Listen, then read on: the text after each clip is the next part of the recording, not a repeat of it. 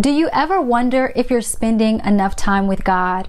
Do you question how to spend more time with God when you have responsibilities and demands of everyday life that seem endless and constantly overwhelming? If so, today's video is for you because I'm going to be providing you with 7 simple and practical ways to make space for God in your life, no matter how busy you are.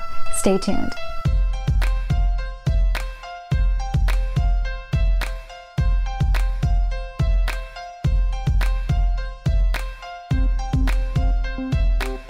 Hello, beloved, and welcome to Beloved Women with me, Christina Patterson, where we encourage, equip, and empower women in the love of Jesus Christ and the truth of God's Word. If you are new here, welcome to Beloved, and be sure to subscribe so that you never miss a video, and visit us at belovedwomen.org to join the sisterhood.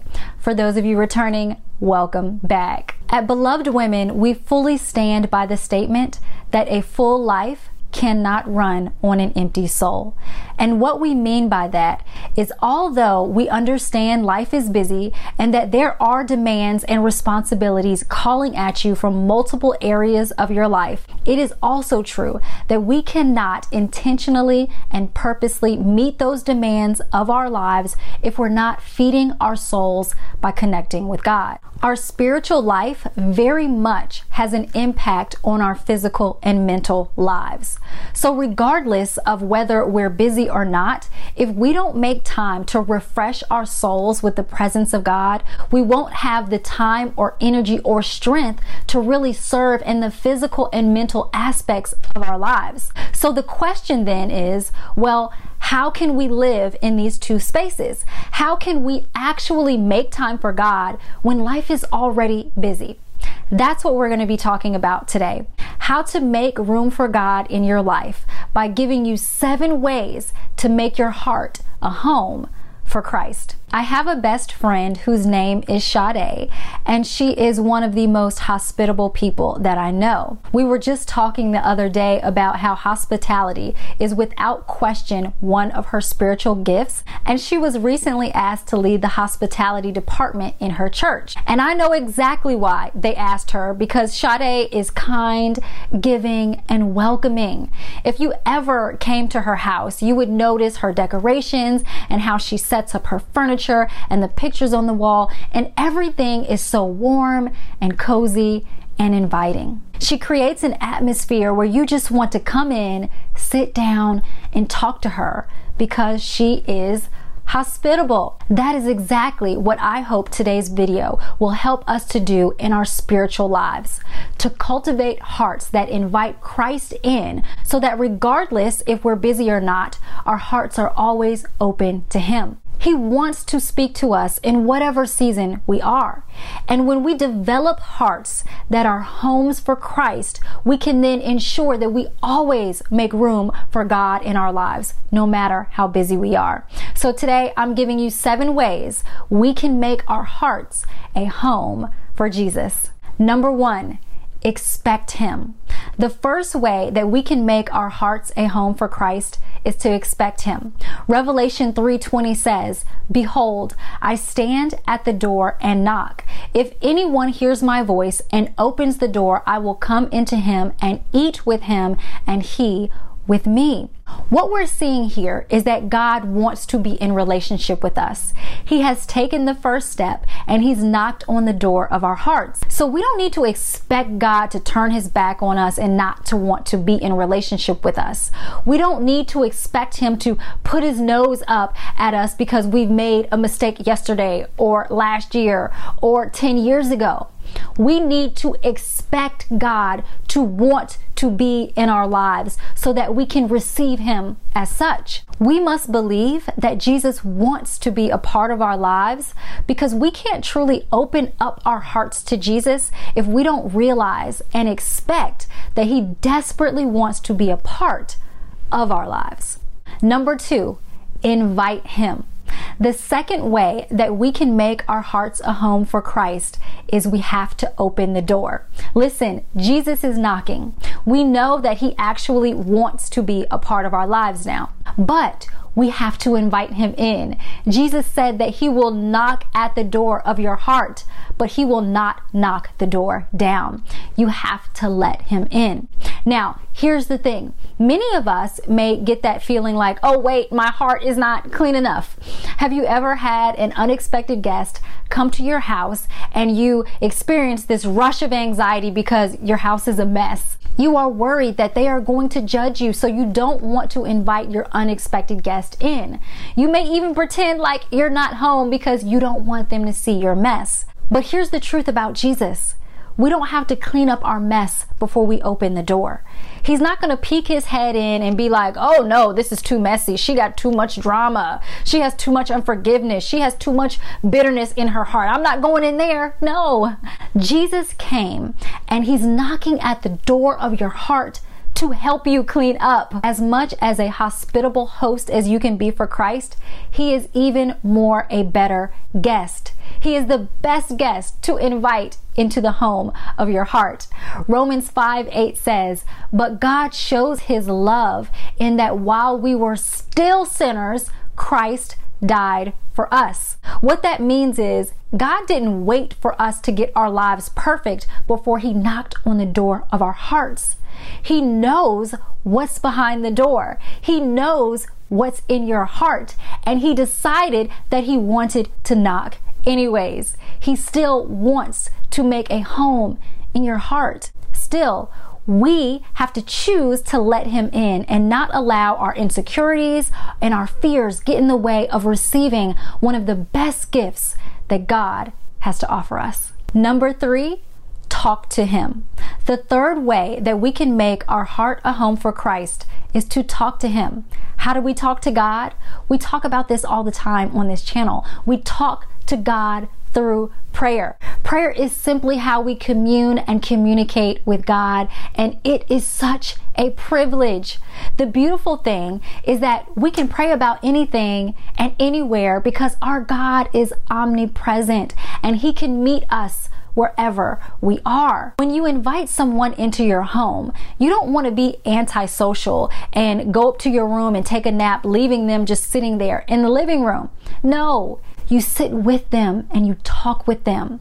Now, the beautiful thing about talking with God, like I said before, is that we can talk to him about anything. A good host knows how to start a conversation with their guest. Why? So that your guests can know you more. The purpose of talking with your guest is so that you can engage with them and get to know them. This is the same reason we talk to God. Prayer is not just an opportunity for us to list off our needs and wants, although it's that as well, but it's also an opportunity to develop an intimate relationship with God. If you want some great examples of prayer, look no further than the book of Psalms. There are so many beautiful prayers in that book that can act as conversation starters for you and your guest, Jesus Christ. Number 4, dine with him. The fourth way to make your heart a home for Jesus is to dine with him. I don't like to invite anyone over to our house without food because I just assume that people are always hungry, and a good hostess never wants her guests to be hungry. Now, the host doesn't always have to provide this big home-cooked meal. You can cater, order in, or provide light snacks, just as long as your guests have something to eat to satisfy any hunger that they may have. As we invite Jesus into our hearts, we have the beautiful opportunity to dine with him. How do we actually and practically dine with God? We study his word. Jesus tells us, man shall not live by bread alone, but by every word that comes from the mouth of God. Now, this connects somewhat with point 3, because prayer is our conversation with God, right? But when we dine with God, when we study his word, that is his conversation back to us.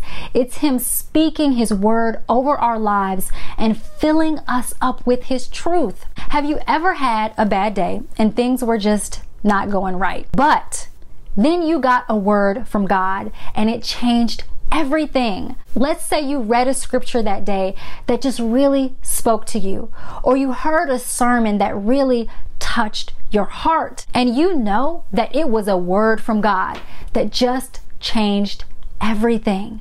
This is what dining with Christ will do. That's what happens when we open our Bibles. We then open our heart even more to hear from God. And let me tell you something, it's life-changing. The fifth way that we can make our hearts a home for Christ and make room for God in our busy lives is to enjoy Him. And we can do this by worshiping Him and taking time to focus our minds on the goodness of our God. Listen, do not make God an item on your to-do list. Don't make dining with Him and talking with Him through prayer just another thing to check off of your to-do list so that you can feel good about yourself. God is greater than any to-do list who deserves our worship, adoration, and time spent where we just think about how good He really is. So, compliment God. Tell Him how good He has been to you and why you love Him so much. This will open up your heart and make it an inviting home for Christ, our Lord and Savior. Number 6, prioritize and honor Him. The sixth way that we can make our heart a home for Christ is to prioritize Him, meaning making sure that He is the guest of honor in our hearts. Let's chat a little bit about Martha and Mary to learn how we can do this. Jesus came to their home and they were both excited to see Him, but they both made different decisions on how they would host Him. Martha decided to make sure that she was cooking and cleaning because Jesus wasn't the only guest that was coming and there were plenty preparations to be made. But Mary, on the other hand, decided to sit at the feet of Jesus and listen to Him teach. Martha gets frustrated because she's like, hold up, I need Mary to come help me. Then she becomes frustrated that Jesus is just sitting there, letting Mary sit there, and tells Him to tell Mary to help her. She accuses Jesus of not caring. At this point, Martha is coming for everybody, Mary and even our Lord and Savior Jesus Christ. Martha was flustered because she had so much going on. She's so overwhelmed, and there was a legitimate amount of logistics and things that did need to be addressed. Does that sound familiar? Let's listen to how Jesus responds to Martha. But the Lord answered her, Martha, Martha, you are anxious and troubled about many things, but one thing is necessary. Mary has chosen the good portion, which will not be taken away from her. I love how Jesus doesn't condemn Martha for being busy or cooking or taking care of the household. But Jesus gently reminds Martha not to worry about those things, not to worry about many things when only one is really necessary. Only one is better. Mary, who is at Jesus' feet, intently listening to Him and enjoying His presence, teaches us how to prioritize God, how to put Him first and make Him the guest of honor in our hearts. So how can we not become distracted by all the real life responsibilities that we have that we just can't ignore? What we have to realize, like Mary realized, is that we can't be anxious about what needs to be done. We have to release it to God. When we put God first, when we say, I'm going to wake up early and spend time with God, we're putting our faith in Him by believing the time and presence that we offer to God, that He will bless it. We trust that whatever we can't do during that time and whatever responsibility we can't meet because we're with God, God will take care of it, or He will give us the strength to do it at a later time. We have to realize that God is the God of time. He created time. We don't have to be so stressed about how and when every little detail is going to get done. We cannot be attentive host to Jesus in our heart with this type of worry and anxiety. We need to have time and margin in our lives where we say, I'm not going to do anything but be with God.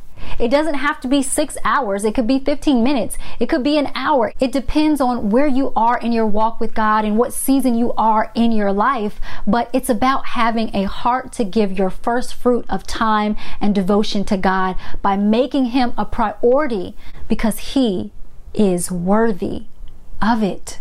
So we should then treat him as the honored guest that he is by prioritizing him and choosing what is better, like Mary. Number 7, accommodate him. The seventh and final way that we can make our heart a home for Christ is to accommodate him. When people come to your home, you make special accommodations for their needs, even when it is at an inconvenience to you, because you want to treat your special guests the way that you would want to be treated. Every day of your life, you get to live in your house the way you want to. But there are days where you have guests and you accommodate them. So if you have a dog, but your guest has allergies, you then put your dog up somewhere when you would normally let your dog roam around. Or if your guest is cold, then you would turn up the heat a little bit when you normally wouldn't do that to accommodate them and help them feel comfortable. We accommodate God in our hearts by ensuring there is nothing offensive in our hearts to him. What would offend God? Well, sin offends God. How do we get rid of sin? We let him into our hearts to empower us and show us the way.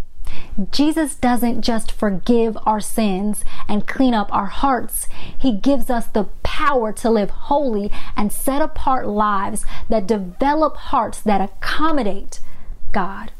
When we let Christ into our hearts, we have the power to overcome sin and enjoy fellowship with God. Now, I would love to hear from you. What point from today's episode will you implement into your life to make your heart a home for Jesus? Let's encourage one another in the comments of today's video. Before you go, I want to invite you to visit belovedwomen.org to download my free video Bible study called Worry Free, to discover the 3 lies feeding your worry and the truth to set you free, so that you can start taking the steps today to make your heart a home for God. For more beloved encouragement, be sure to join the Beloved Women app by downloading our app in the Apple and Google Play stores, or visit belovedwomen.tv for unlimited videos to grow your faith, learn God's word, and encourage your soul with your beloved sisters all over the world. Thank you so much for watching today, and until next time, be beautiful, be blessed, and be loved.